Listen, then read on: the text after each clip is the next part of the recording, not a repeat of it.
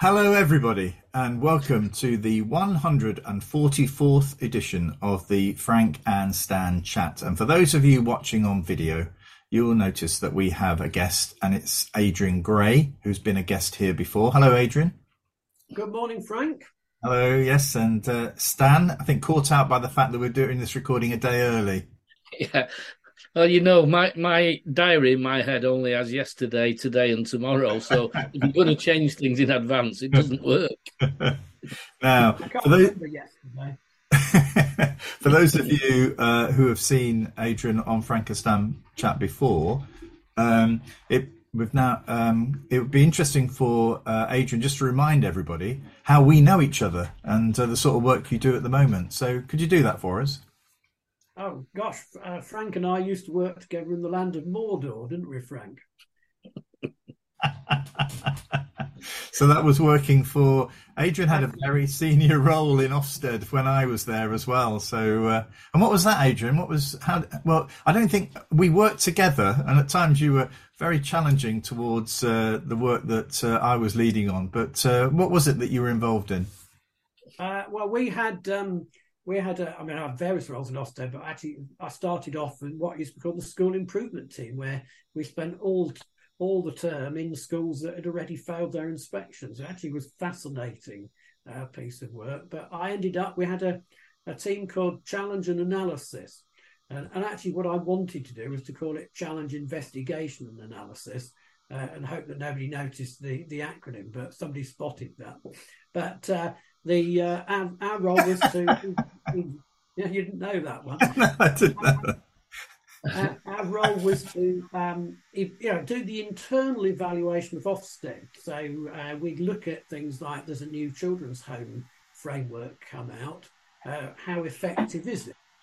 So we'll do that. And also we used to do investigations into particular issues, gather intelligence on various issues that were of interest. And I'll give an example, because actually it was a fascinating one, but it never got published at the time.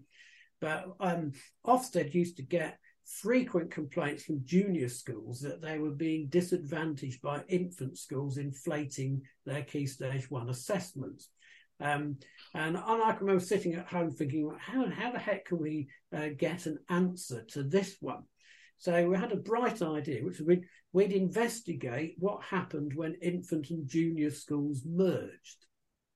It was a great idea, because it actually produced the data which proved absolutely conclusively that infant schools pushed their data up, and the summer before they merged with the junior school, the data went down. And that was the case in 24 out of 25 mergers. That actually proved too controversial. We weren't allowed to publish it. I also remember you going around the office saying about schools that are at the coastal schools. I remember you coming around, you'd done some research to say that this was an area that it hadn't actually been picked up before. I remember you sort of unpicking that for us, and then me thinking about, well, how the hell am I going to, what do we do about that? It felt to me as if the evidence was there, but actually nobody had actually collated it in that way before. Nobody had ever looked at it in that way. Well, I used a bit of I'm a historian and a geographer by background, so I used a bit of my geography, and we thought, well, let's pick an area on the coast and see what we can find out about it. And we picked Hastings. And the result was that Sir Michael Wilshire got quite excited about Hastings, if you remember, Frank. And I think even somebody asked a question as to why people were bullying Hastings anymore. But what was fascinating there was we found that there were schools which had a long history of struggle, and that really helped to inform my view of failing schools, which is that there are two categories. There's ones we call epidemic and there's endemic. And the epidemic ones are effective, usually perhaps a small village school where the head has gone off on a tangent about something or other, and it all blows up and then quickly recovers. Or you've got endemic schools where there are underlying significant problems that frequently overwhelm the leadership. And, we've got those early academies that failed, for example, and then were rebadged and failed again. Those sorts of things, and they need different approaches. Yeah, I agree. I mean, That's really interesting because I remember as a head, there were schools not far from where I was that should have been good schools at least. And yet, 3 headships into it, and it was still the same struggling school. And it's almost the same now, yeah, 25 years later. Yes. Yeah. yeah, yeah. Well, And it's not got a poor catchment area. I mean, that's been an interesting one. But what we found was the endemic schools were places like Hastings, where they had trouble recruiting good teachers, for example, or they were. I mean, I've got an academy not very far from me, which has gone through various identity crises, and it's the other school in the town with a selective school. Yeah. So it's always the one that people don't want to go to and teachers don't want to work at so much. So those are underlying problems that need different solutions. You can't keep failing it every time. And it's as if sometimes, I mean, I'm thinking you've triggered something in my mind because I was, I won't say this, the academy, but there's an academy that I know of that only has about 20% of its kids actually who start in year 7 get to year 11. Because, and areas like Hastings face those sorts of challenges as well. That sort of high mobility, some kids will come in for 1 year, they disappear for a year, then come back a year later. And it's those sorts of things we were talking before about, clearly that is a key factor for that academy in managing itself and improving. But actually, when you read the reports, and the countless Ofsted reports of this particular school, there's hardly any reference to those sorts of challenges, which actually contextually is quite important to understand the challenges they're facing. And actually just saying to the school again, well, it's still not a good school. It's just throwing money at something which actually the problem is sitting there, but nobody wants to talk about it, You remember the school on the army base, Frank? Yeah. That had no children. No children were there for their entire life, so that the Key Stage 2 SATs had no relevance whatsoever to the Key Stage 1s. Yeah. Because they were an entirely different school. Yeah, I mean, yeah. Well, we could. Anyway, that's what Adrian used to do, and as you can see, it evokes quite a lot of discussion, and it was a very. I mean, I have to say, in my career, it was one of the most exciting periods of my working life, working with Adrian and having I'll pay you later, Frank. No, well, it's that interesting bit, as you were saying, that sometimes your organisations need to be open to these sorts of internal challenges, because if they're not, then external challenges will come and they won't be ready for them. It's part of that sort of culture of intrigue and of examination and that sort of stuff, which I think I think Ofsted perhaps wasn't always keen on that sort of stuff. Yeah, and I think there's sort of an organisational life cycle that you see things go through. Like if you think about some of our big retailers, for example, I can remember when Sainsbury's were sort of the sort of lead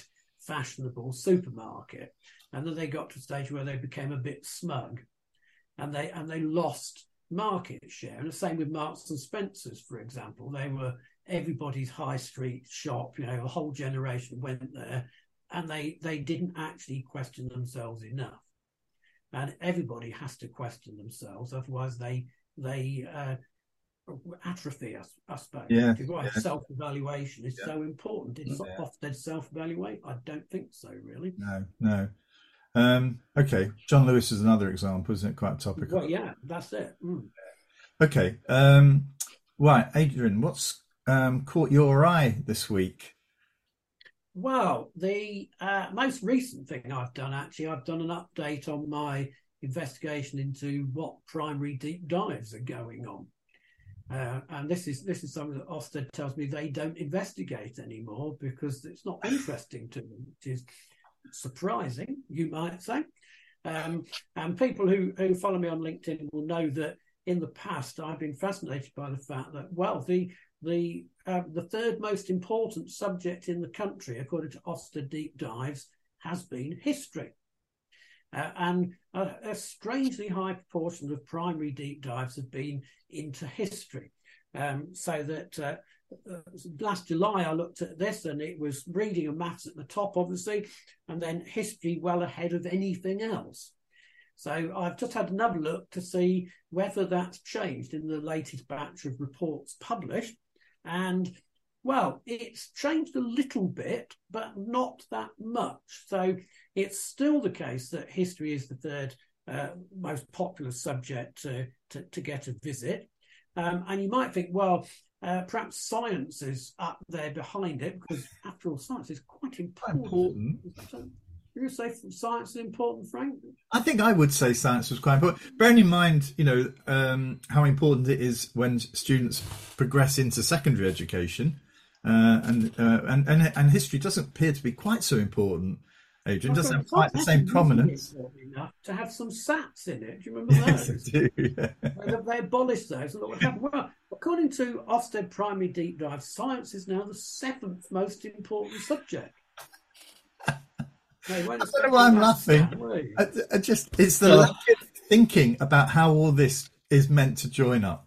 You know, I mean, if we have business leaders here talking to us now, listening to us, they'll be thinking, hang on a minute, you mean to say the inspectorate that goes into all schools is not encouraging schools to give greater prominence to things like design technology? Because what's the situation for design technology then in primary schools, Adrian? Have we had any? Almost off the bottom, Frank. It's almost off the bottom. Hardly. I looked at 98 recent primary inspections, and I think one or possibly two were in design technology.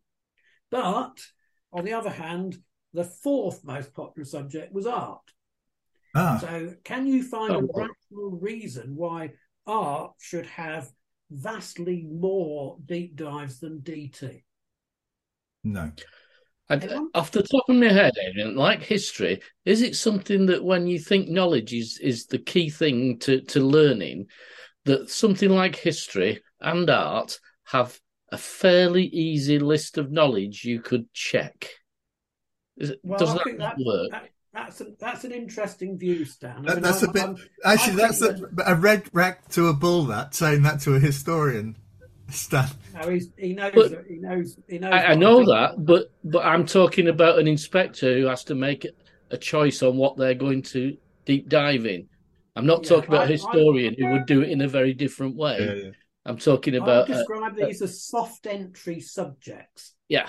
And I remember somebody talking to me about this before, that they appear to be relatively accessible compared to computing languages or tech design technology, which you might think, I need to know a bit more about that. So where's music on the list?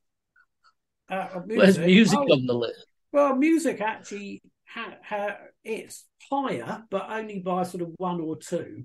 So and it hasn't improved.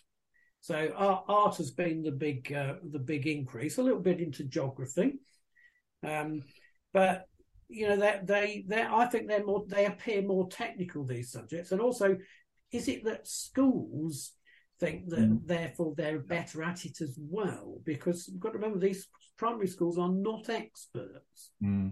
And there's a real big question about whether this is deliverable in small primary schools. Yeah, I mean, you've done a lot of work, haven't you, with regard to small primary schools? I mean, I think when we spoke last time, you were sort of fairly critical of the way this framework appeared to expect there to be subject leaders in all settings.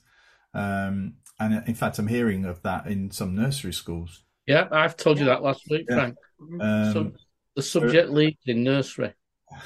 So, I mean, is there any further insight that you can offer with regard to small schools and whether Ofsted said they were going to train, they're going to train their inspectors to better understand, the particular issues around small schools. But is there a better story to tell, do you think?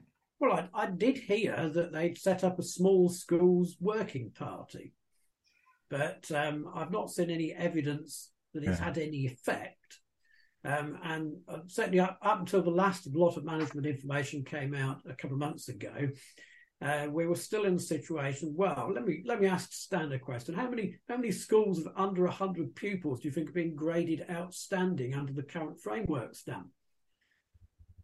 I would think not very many, because they can't achieve it virtually because of the nature of the school.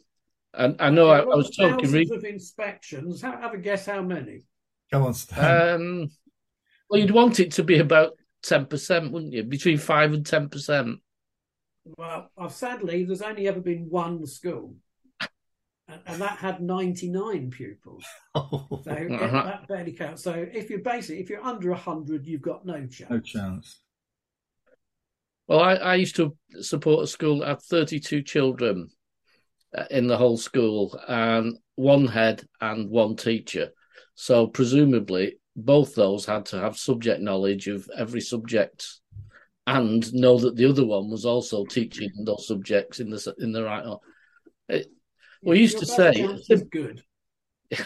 Simple things like appraisal in those schools. When appraisal came in, and we were, heads were told you go and do observations and you're hard on people. I used to say, in a 2-teacher school, you appraise the other person and you're hard on them and tell them they're not doing good. And then you have to say, can I have my lift home as usual? Well, do you fancy a coffee? Schools don't work yeah, let's go and sit in the staff room now and have our coffee. Well, I went to a small school a few years ago where there was a relatively new head. And she said to me, she said, when I came to this school, the 2 teachers had been there for 5 years and they hadn't spoken to each other for 2 years. I was telling Frank about an amalgamation that we did of 2 very small schools, one with probably 50 children in, one with 30. And the head had agreed to cover both schools. Wasn't quite an executive head yet. We weren't at that stage, but was going to cover 2 schools. So the finance team rang him up to say it'd be a cut in salary for him because one of the 2 schools was a smaller school than his. so therefore, the fact he was taking on another school would mean a cut in salary. One of the things, Adrian, I don't know if you want to talk about this, but also you've put a few FOI requests into Ofsted, haven't you?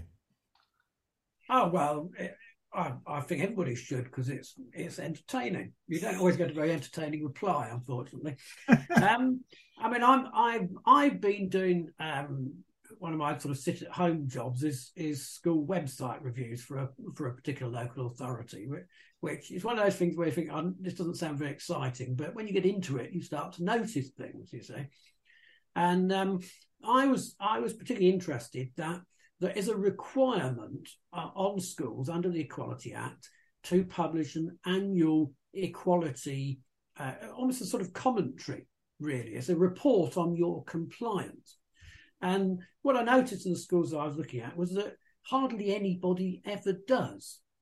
They all publish a policy, and some of them, but not all, publish objectives, which are also a statutory requirement.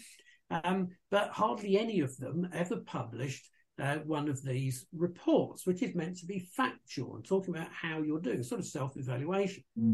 So I got quite interested in this, and I noticed in the Ofsted their latest stuff on their equality objectives, and I'll read it to you. Objective 1, we will assess the extent to which education providers comply with the relevant legal duties as set out in the Equality Act. So what does that mean? Well, surely it means that they must be checking whether schools are doing what the Equality Act says, including this. So what I then thought, well, I'll have a look, because compliance checking is quite a topical issue lately, isn't it? It is. Well, there is this thing, to say, Adrian, that some software was... there is some software that I was not aware of this until a couple of weeks ago that triggers an alert to schools when people like you go onto a page of a website which normally nobody looks at. And so that therefore becomes a trigger that is a possible Ofsted inspection. looming. But actually, it might just mean that it's Adrian Gray showing some interest in your website. Oh, Frank, to make it even worse, it leaves a trail with the word Ofsted in it. Oh, does it? Because they log in from Ofsted. So it's not Adrian Gray. Ofsted, so No, it's not but because of that. So I mean, what I then thought was, well, I'll have a look at some outstanding schools, and I've done this twice now. And in my last lot, I looked at 16 schools that had been judged outstanding, and I thought, well, let's see whether they meet equalities legislation. So you go on the website, and of these 16, it's another guess for Stan. How many do you think, Stan, publish an equalities annual I love review? this. Keep going, Adrian, with the guesses for Stan. I would say probably none. None is the correct answer.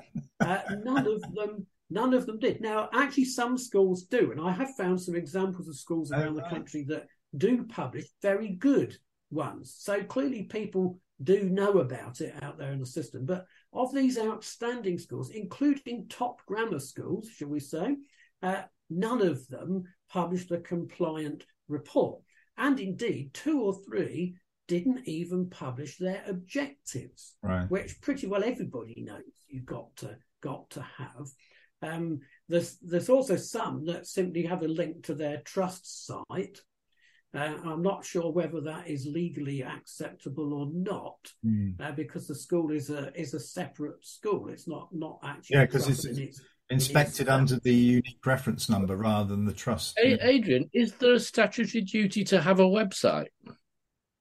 No, there is a little caveat about what you must do if you've not got a website, but you can actually place your stuff on somebody else's website.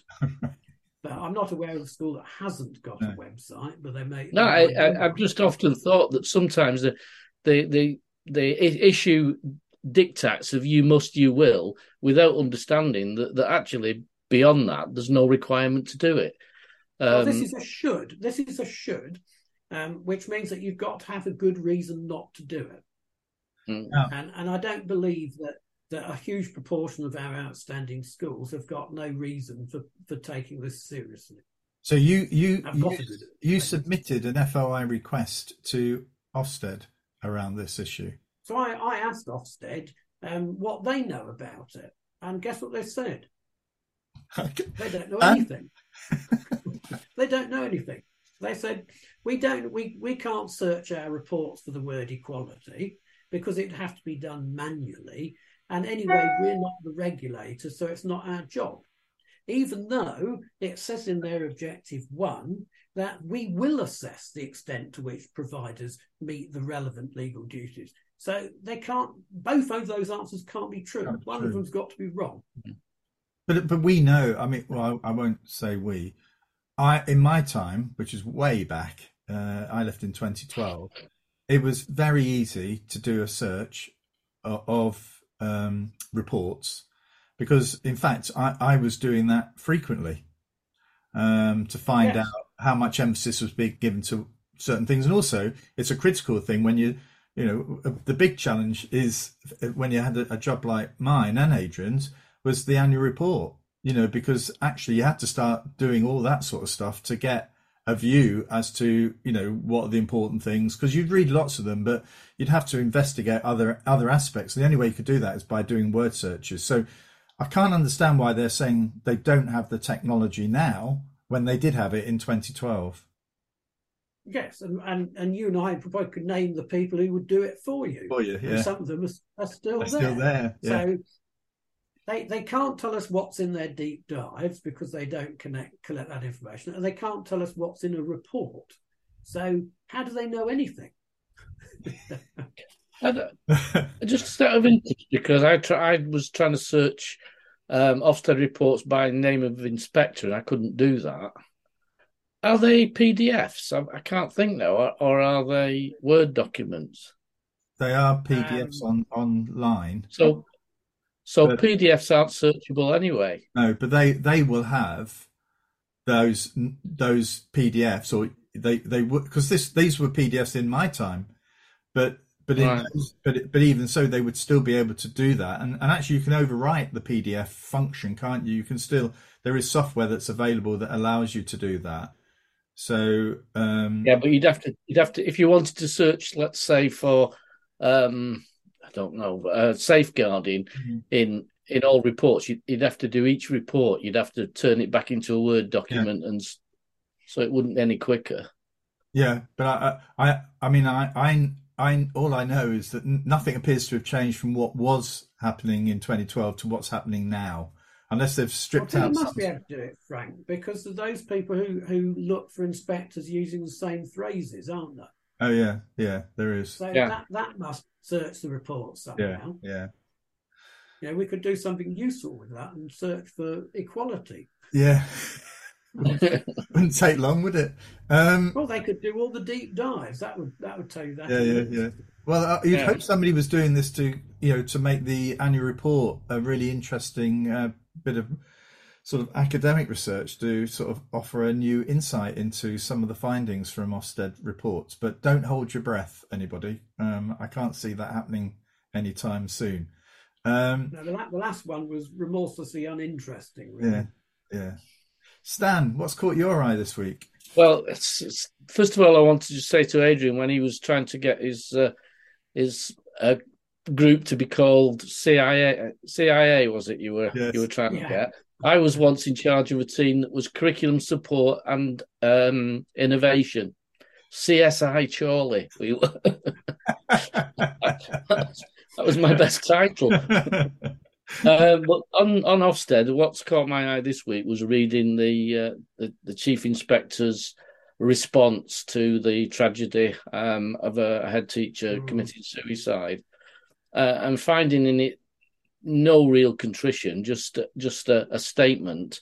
But what in one point argues that yes, it's possible to argue against a one-word grade. And then in the same sentence virtually says that that's really useful to parents and to government. And I just felt that if she feels that one word is accurate compared to the rest of the report, she's not reading reports, or she's certainly not reading reports as a parent does, because I still think that the first two paragraphs where they talk about the delights of the school, even in schools that are inadequate, doesn't match the inadequate judgment that comes because something's wrong in leadership or children might not be safe. There's one I've read recently where children are safe, and then later on it says, but it's inadequate because of things that might mean that children are not safe. Yeah. I mean, I thought that a little bit with the Caversham one, because I was trying to work out, because there's some references to behaviour at break times and supervision, and I couldn't really understand from the report, was there actually a problem or was there a potential problem? Yeah. It wasn't clear to me. No. Well, two things I've read since then from people who are either at the school or involved with it. It was wet playtimes every day. It was 2 days of torrential rain. The inspection was in, and that two children had a set two in one of the classrooms during the communal time, and according to the inspector, it wasn't dealt with adequately. Right. Yeah. So that's like saying any school on any day could end up with inadequate. Yeah. I mean, I think we've tried to steer a little bit away from the detail of it, haven't we, really, over the last week or so? Because in a way, the reports don't tell you very much. Where you end up. I mean, that's you've the got problem. And that's the issue. Yeah. So you don't really get. I mean, the issue is that it should, presumably, more detail will come out in later time. But I don't want to focus on that report. I've read recently quite a number of reports of schools where, still in my view, a technicality has caused problems with safeguarding and led to an inadequate judgment. And I just I don't feel it's like an audit. If we take an audit, if your audit is unsatisfactory, you're given a short amount of time, and it is short, to put it right, and then there's another statement to say, right, it's been done properly. I think that should be part of the process. If you correct something within 2 weeks, then, or before the report's published, it should say in the published report, these issues have now been solved. Yeah. Well, I think about this, and the technical bit about the safer recruitment is about compliance with regulations. Now, Ofsted said on the equalities issue that it's not the regulator. Yeah. But on this one, it's acting as the regulator because there's a draconian reaction if you make a mistake on a recruitment check, for example. And I'm not condoning mistakes on recruitment checks, but it's no, I agree with you. And that then has an impact on the quality of education. And as you say, it can be fixed within a few hours. It's not actually a problem. And what gets less attention is actually how effective are they at maintaining the safety of the children that they've got. So the child protection stuff. And really what I want to know in schools is where a child's been considered at risk, did the school notice? Yes. That's the thing that really matters in terms of their care of the children. And it'd be helpful if we could just put the regulation in a separate system somehow. Yeah, because I find it very frustrating when we don't get to hear about how well the school is engaging with the local authority over these matters. Yeah. Because there are some where there are reviews held for pupils and nobody's present from the school. And nobody follows that up. For me, that is that to me is quite a serious weakness, but that's never really investigated. The relationship between the school and the local authority used to be a key element of judgment making. Certainly in the sort of framework of 2003, 2005, those were key elements that gets little regard now. So we end up with local authorities being inspected, for that provision.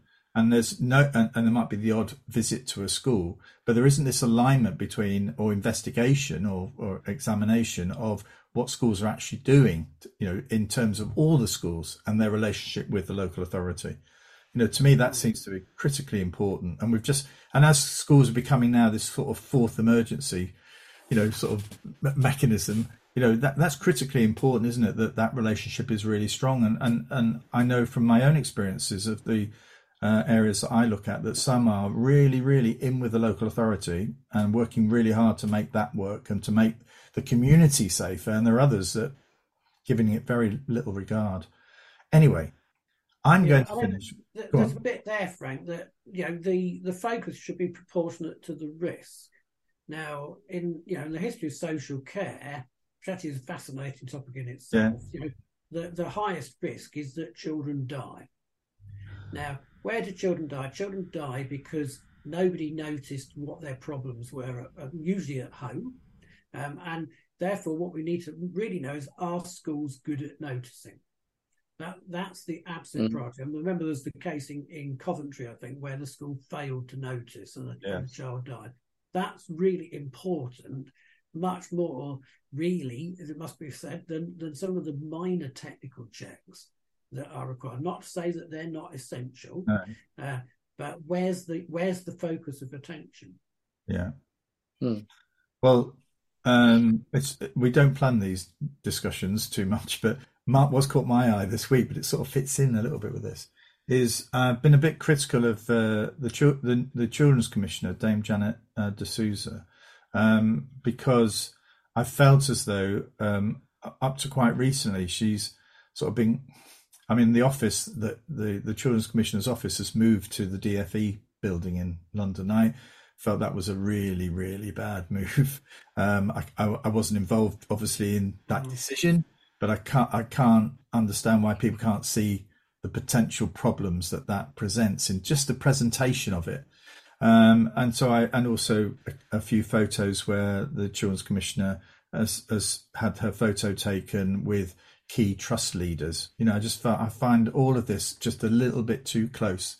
But what I have to say is well done to the Children's Commissioner for speaking out about the current legislation they're trying to drive through with regard to the boats and the children on those boats, and actually saying that how it's grossly negligent of the part of government to try and ensure that children who come across the boats, who often don't know where they are actually going, there's the risk of trafficking as well, but they will be treated in exactly the same way as an adult. And what she's doing is calling this out, and I want to say well done to the Children's Commissioner for highlighting this this gross abuse of power in my eye. In my eyes, I just feel as though it's wrong, and I'm pleased that she's standing up against the government's current sort of legislative program. So well done. I never thought I'd say that, but well done. Okay. Anything else we want to cover today? I'm going to have to leave in a second, Frank. That's sorry. Fine. And we're going to go. So before we do, Adrian, if there was one thing you could change in education, what would it be? Oh dear.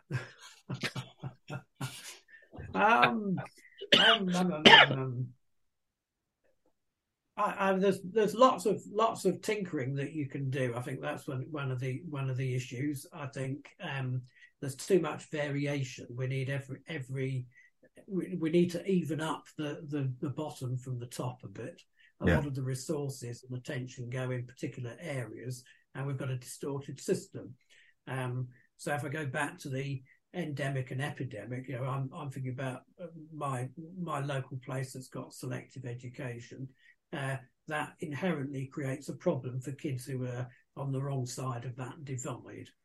And actually what we need most of all is to make sure that the quality is everybody's right, the same quality for everybody. Well, I think we've got that. I'll give you that, John. Yeah. I think we'll go along with that. Anyway, well, thanks everybody for watching, and thanks Adrian for joining us again. I'll be sending you another diary appointment for 2024. So it's fascinating having you on as a guest, and I look forward to seeing everybody next week. So take care, everybody. Bye-bye.